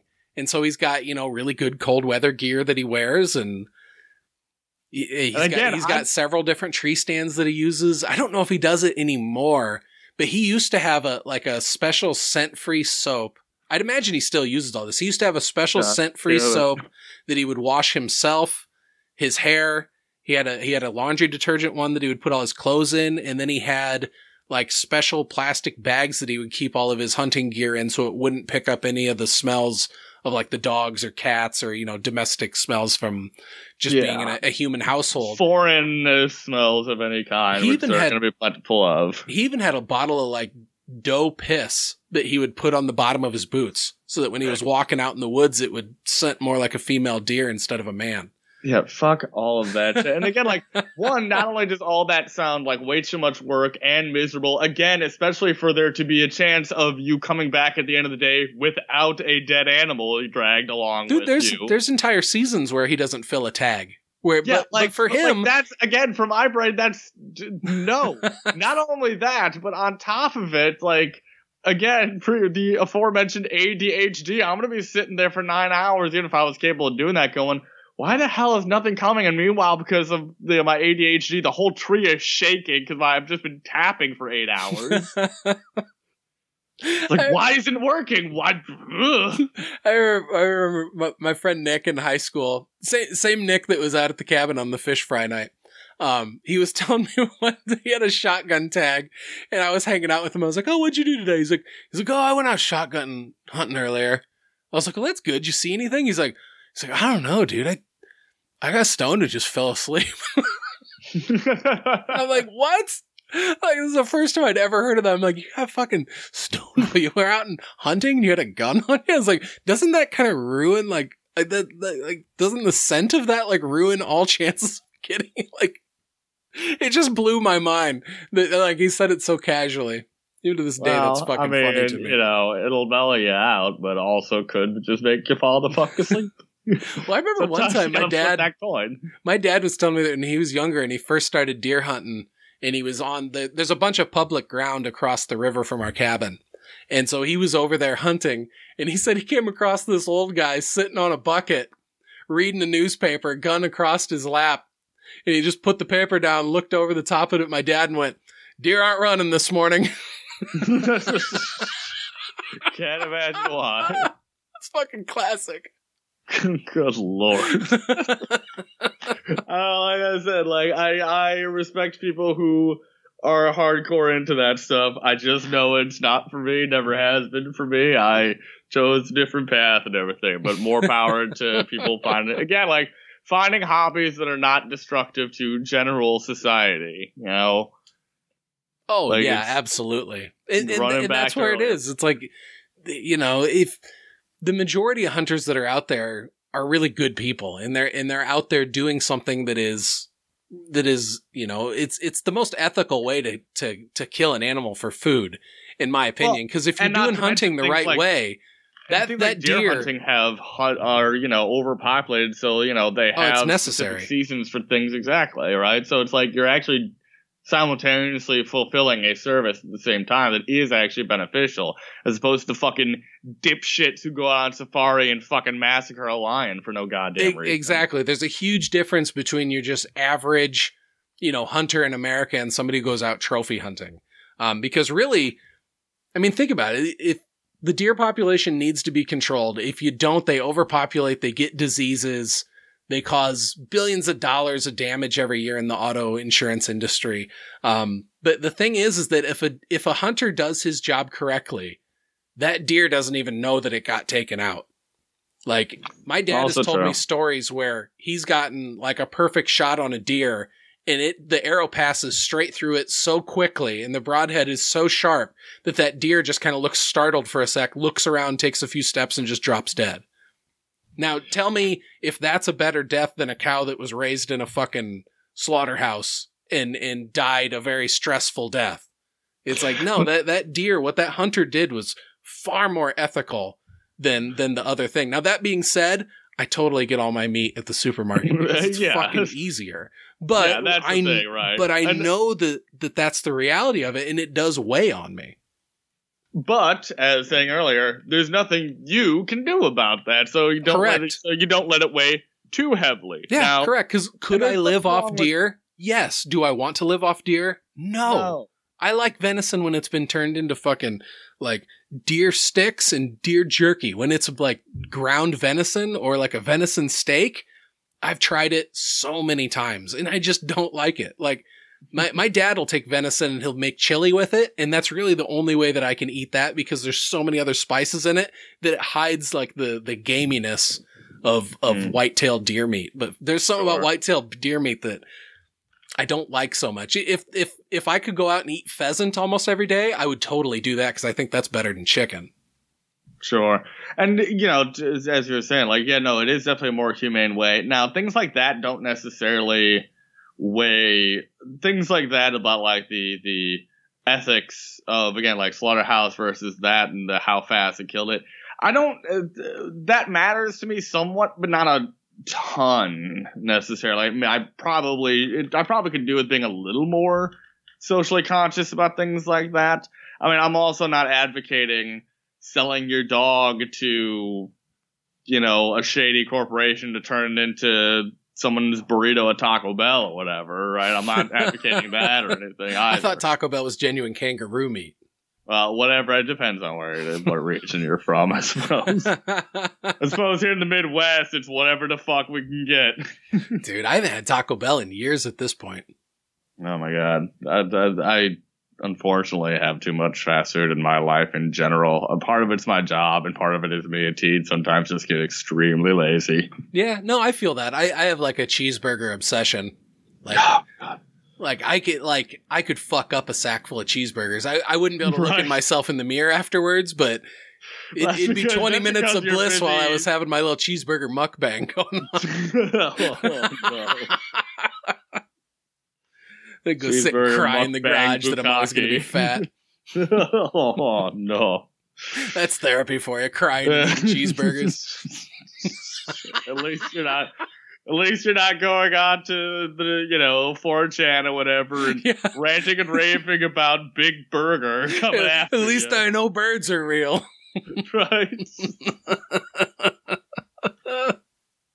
It's much easier to believe that the government killed all the birds so they can have 24-hour surveillance on everybody who lives outside all the time, apparently. Yeah. I'll tell you what, though. Like, I have come to the realization... The government's spying on us. Close your blinds. Yeah, no shit. But number one, that's just good sense. If it's nighttime, also, yes, the government close your blinds. Spying on us. But there's the thing. The government is spying on us, but not through fake birds. No. Called satellites and traffic cameras and shit. Metadata. It's also called your fucking social media that you decide to post any and everything in your life on. Yeah, true that. That's the other thing. Like, people who claim and, rant and rave about conspiracy theories about intrusions of privacy by the government and everything are also the same idiots who spend so much time on social media and Facebook and, web pages and forums and shit like that, posting all the fucking time about shit and gonna talk about any and everything under the goddamn sun. Like, which, first of all, if you're gonna do that, have a podcast and put your actual name on it like you and I do. Let people know who the fuck you actually are, first of all, instead of fucking hiding behind 18 different anonymous screen names. That's like, Dr. Badass Wolf 69, bro. Whatever the hell. Like some dumbass dipshit name or whatever. Like, But that's how they own the libs. Yeah, of course. But like, they're the same people that are just like constantly on all these different social media sites constantly. And it's like, maybe that's how, like, if you're worried about them, don't be on that stuff. Like, go off the fucking grid. Like a real fucking lunatic. Yeah. like a respectable lunatic does. A lot of these people also just, like, fake, wannabe weekend warrior doomsday preppers, right? And it's like, they don't have anything actually that's, like, long term, right? Like, there was a whole show about doomsday preppers, like a reality show where they would, like, go to these people's like doomsday bunkers and like grade them on how actually prepared they would be. Yeah, my favorite is the people who cosplay up like they're in the military, the Gravy SEALs. Like they fucking they really fucking crack me up because it's like why are you collecting all those guns? Second Amendment, got to be able to have the right to fight against a tyrannical government. It's like, okay, how are you going to do against a drone strike? That's always been my point, like, too, dude, right? You have no fight. Are you going to engage in, like, a fucking guerrilla warfare fight when it's like, you don't have fucking skills. You're pretending. You had enough money and enough money and little enough sense to spend thousands of dollars on all this gear that, like, it's funny. I've watched videos of, like, actual Navy SEALs and stuff, like, critiquing these videos, and they're like, that guy's not even wearing that armor correctly. Yeah, it's like, what are these people doing? It's so funny. Because, like, all you need to do is ask these people, like, do you like, okay, so you are a strong believer in the Second Amendment. Yeah, damn straight. Blah, blah, blah. It's like, okay, do you think you should be allowed to own a tank? Well, no. So then what good are you going to do against one? Yeah, it's funny. Do you think you should have a rocket launcher? Do you think you should have access to that? Well, no, because everybody should have, because if you can have access to it, everybody should be able to have access to a rocket launcher, right? And they go, well, no, because we got to keep it in the right hand, the hands of the right people. You mean the military who are trained to use it? Yeah, exactly. So what good are you going to do against a tank or a guy with a rocket launcher when you have neither? Yeah, it's silly. Because guess what? Your rifle is not going to stop a rocket or a tank, and your body armor is going to protect you from neither as well. Yeah, these are the lunatics who are, like, vehemently praying for Civil War II, and it's like, you're out of your fucking minds. You just get better community. Stop making this your identity. Find something positive.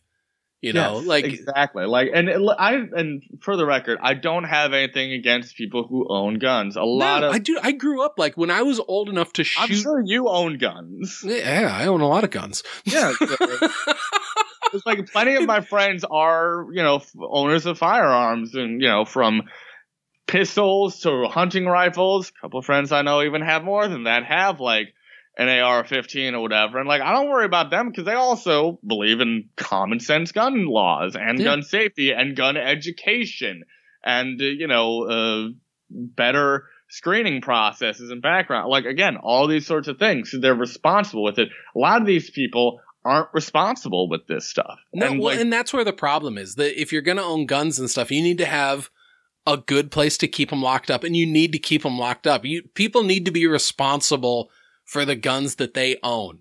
And, the way I grew up, like, my dad drilled that into my head from a very young age. Like, even if I was playing with a toy gun, like, I was expected to follow the rules of it. Like, I wasn't allowed to point a toy gun at somebody else. I wasn't, and it was just things that I learned from a very, very young age. And I think lots of people in this country, their example of gun ownership and gun handling is the way that they're portrayed in pop culture, which is fucking terrible. Yeah, it's absolutely terrible. And even people who do, practice at home proper gun safety and storage and this and that, it's like, but a lot of these people also, when they go out in public, in particular, because everything is hyper politicized nowadays and everything is extremely hot button, the extreme examples that we're talking about, people who cosplay, again, the Gravy Seals, as they call them. I love that terminology, by the way.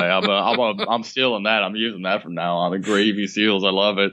But there's another one that's funny too, that's not coming to my head at this moment. I'll text it to you when I remember it eventually.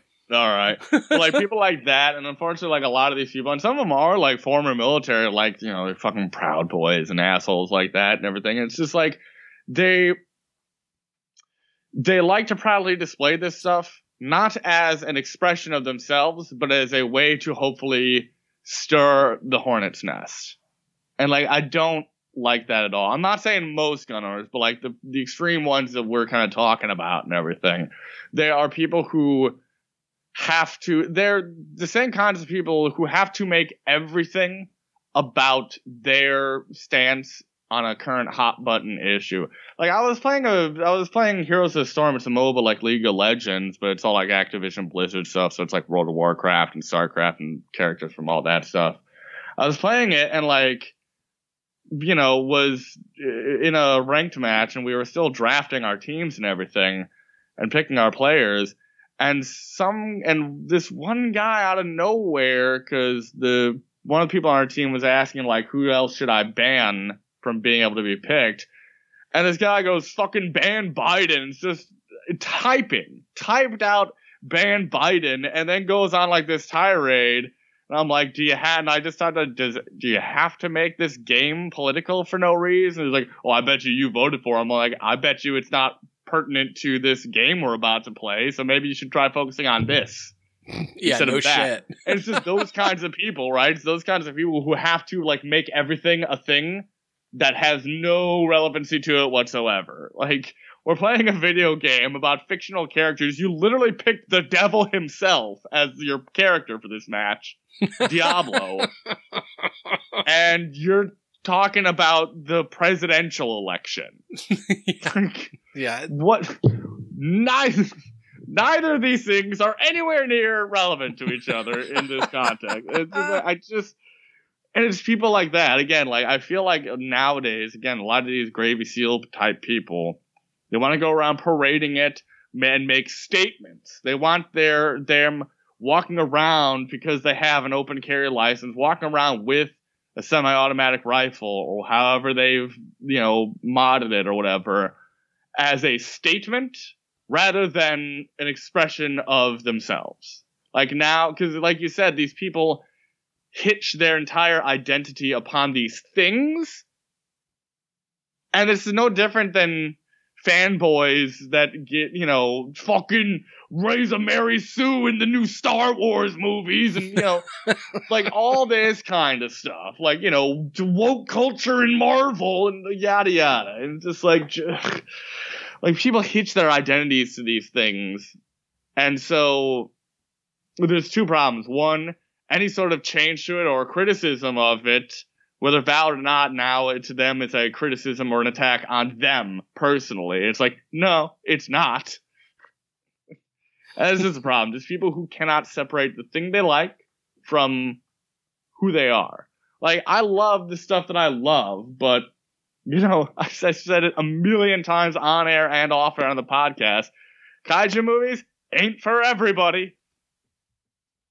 Like, I got no problem with a person who doesn't like them. I've, sit a person down, be like, never seen a Godzilla movie before. They didn't like it. Fair enough. You've certainly made me watch ones that have questioned my life choices. Well, but you volunteered. Or you didn't say no. You volunteered. You didn't say no. Touché, my friend. But also, if you said to me, I don't want to be on the podcast again, I don't think the genre's for me, I'd be like, no, I respect that. That's fair, man. I'm not going to sit here and feel personally hurt. I'm like, no, I get it. We're a niche market. We're a niche corner over here. If monster movies were widespread public appeal, they'd be a lot more popular than they are. Those two things have to go hand in hand. Oh, I love the way my brain works. The other one is Meal Team 6.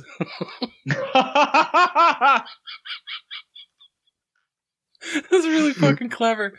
Oh my god. Are these your ones you came up with yourself? No. This is the internet came up with these monikers and I think they're fucking brilliant. Oh, they are. Gravy Seals and Meal Team 6. Or Y'all-Qaeda. Oh. It's really funny that those people that are so vehemently fucking America first, fuck yeah, are the same ones that are you don't realize that you're trying to institute basically a Christian tyrannical government. It's you don't see the parallels in that. You're America first, fuck the people in the Middle East because we've been in wars there for so long. But it's you're doing the same thing. It's I don't know. It's fucking wild to me. And it's also don't we have enough recorded history under our belts to know that theocracies are a bad fucking idea? I mean, so there's multiple things here. One, a lot of times these people were a unfortunate side effect of a failure of our general nationwide education system. So that's point one. Point two is, again, I keep circling back to this stuff, the fact that these people lead unfulfilled lives. And so, they have this very small perspective of what this country or this world, but specifically in this case, this country is. And, especially in rural communities, that's a very small set. And to be fair, people in urban communities often have a warped perspective as well. People who only lived in big cities and have never been out to like the countryside and, you know, like outside of suburbia or urban landscapes and haven't been into rural counties and known people who lived out there, right? So like both sides of the table have this issue as well, by the way. The extremes on both sides have the same fault. No, that's totally true because it's a fault of perspective, of a larger perspective and seeing the whole. And again, people who especially who didn't have a good proper education growing up, again, not their fault usually, you know, the system failed them, and that warped perspective tends to lead to unfulfilled lives. And so again, these people have to grasp onto something because they've now they end up stringing and hanging their identities upon these things. And so as a result of it, it's, well, this is what America should be. This is what America is to me. It's like, yes, but that's just over there. There's all of this still that, again, a lack of exposure to or had a bad experience in, so it tainted their view on outside their, you know, different things. And so as a result of it, it's just, no, this is what it should be, just this, and nothing else. Yeah. So as a result, and they don't have, again, things like the failing of their education system, you know, they don't understand, like, the Pledge of Allegiance when that was made. You know, it wasn't that a response to like the communist scare, like McCarthyism type shit? Yes, to them, like it's always existed, like as if it was something that was in the country, like right after we won the Revolutionary War. It's like, no, it was like 200 years later almost that this was introduced, and like all these sorts of things, right? Like all these things that are, you know, pieces of, you know, solid, like the foundations of Americana, like the Pledge of Allegiance and the Star-Spangled Banner and all this stuff, things that happened and were made over a century after this country was formed, are just, again, a lack of an education system at the right time in their lives when they're younger to let people understand this stuff. Yeah, people who are definitely dissatisfied in life are the ones that go up to a stranger and do like a Karen type move. Like, I don't think people who are happy and satisfied do that sort of shit.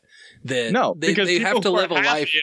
People who are happy in life want to spread that happiness. People who are miserable in life want to spread that misery. Exactly. Yeah, exactly. And that, you know, if you live a life where you don't have any power and all of a sudden you're walking down the road and you see something in your worldview is wrong, and this is somebody that I view as somebody that I can point out and tell them that they're wrong. It's like, nah, you don't do that if you're a happy person. I can't stand no more.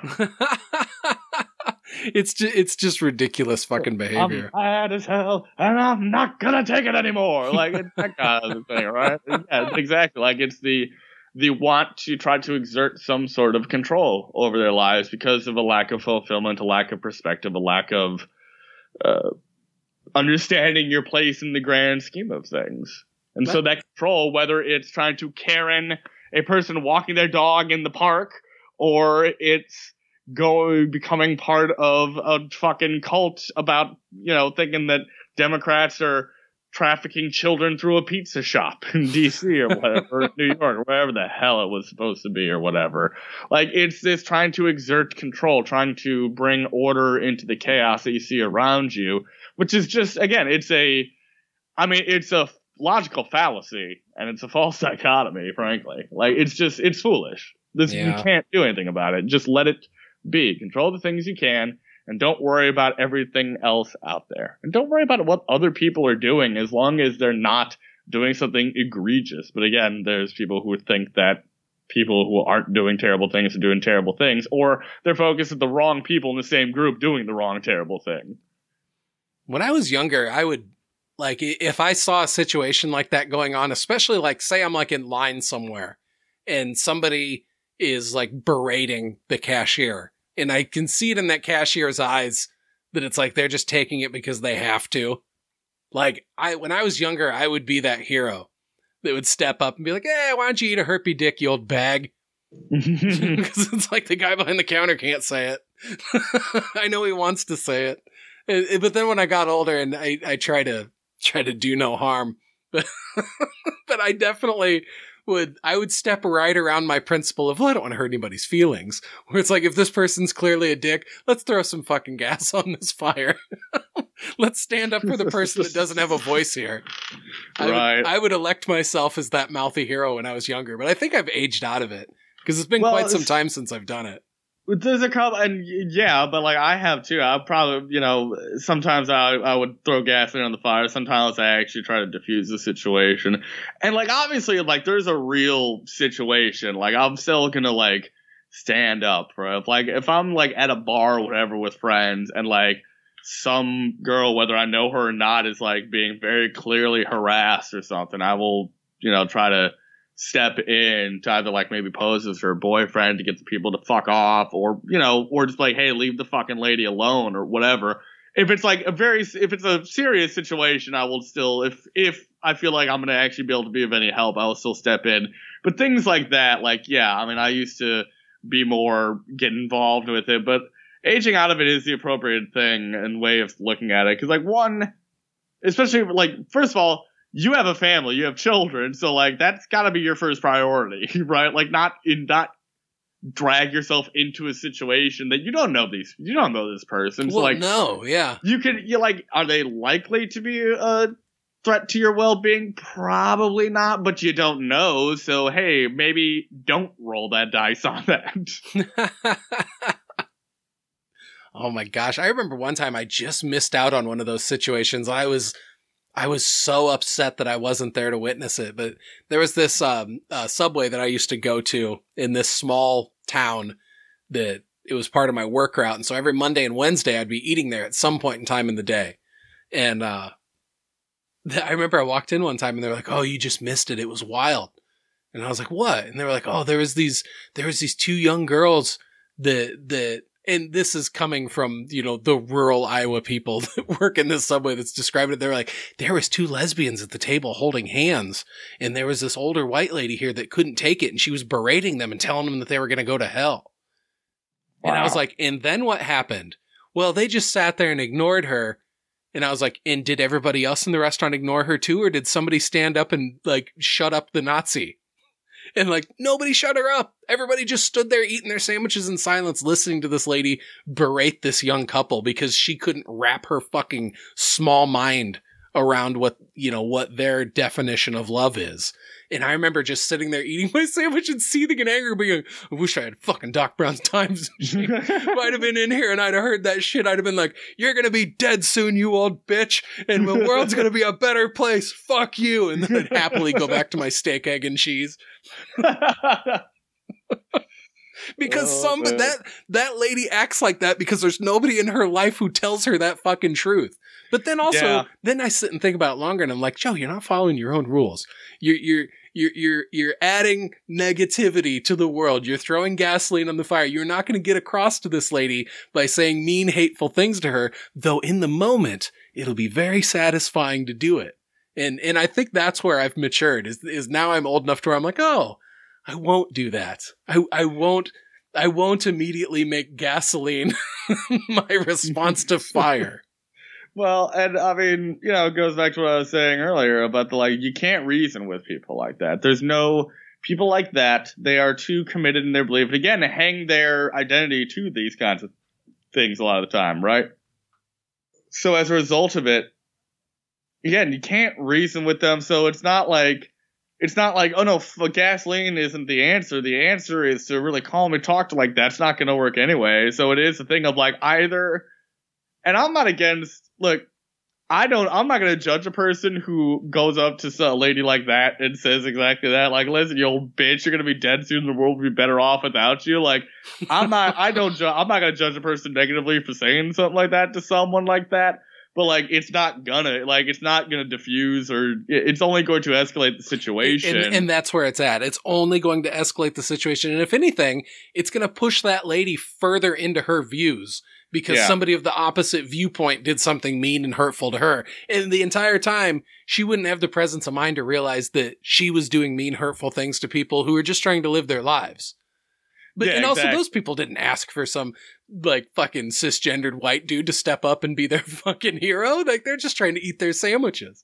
I mean, also true. You don't know how they feel about someone intervening or whatever. But yeah, it really is the thing of like I said, I'm not going to judge someone else for standing up and saying that to someone like that. But it's not going to be me at this point in time in my life. Again, like 10 years ago, absolutely I would have. But like, because it's like I got enough of my own things going on. You know, if I'm at a Subway, it's the same reason you would have been or just barely missed that. It's because it's on my work route. It's during my work day. And it's like, I'm not going to sit here because like I'm in uniform. So like now it becomes a corporate thing, even though it has nothing to do with my job. And I'm not here as a professional. I'm here because I'm fucking hungry. I need to eat something and I've got 15 minutes.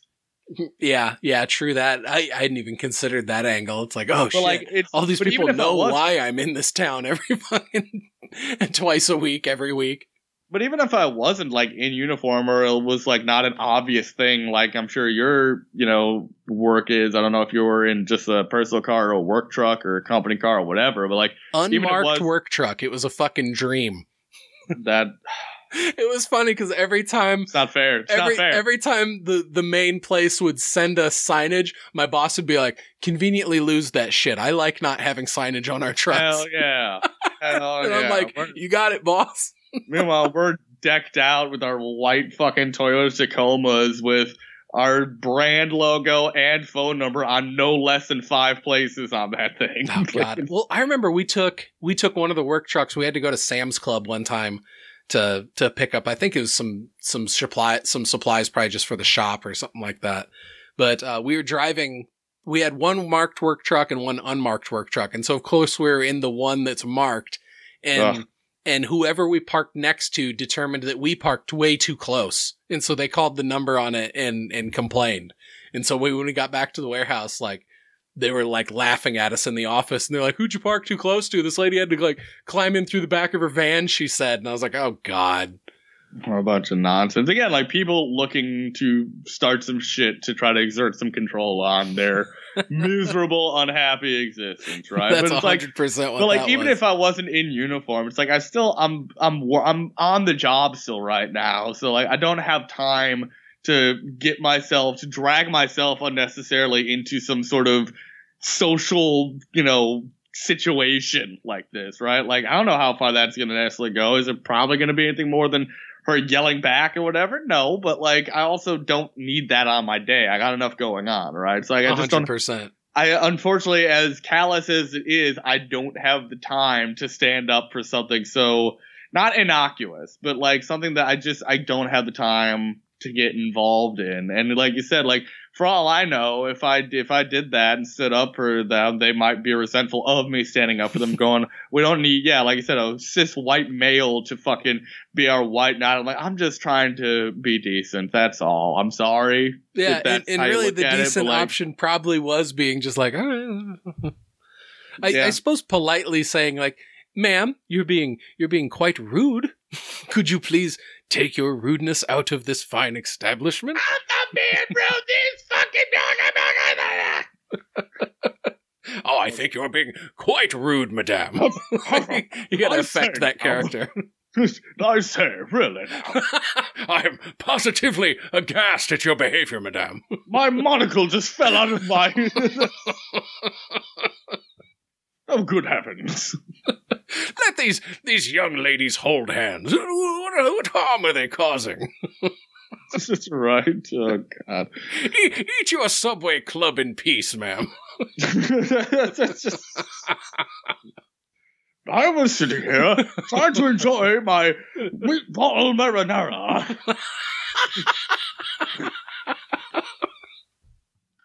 And suddenly, this ruckus. This uncouth woman.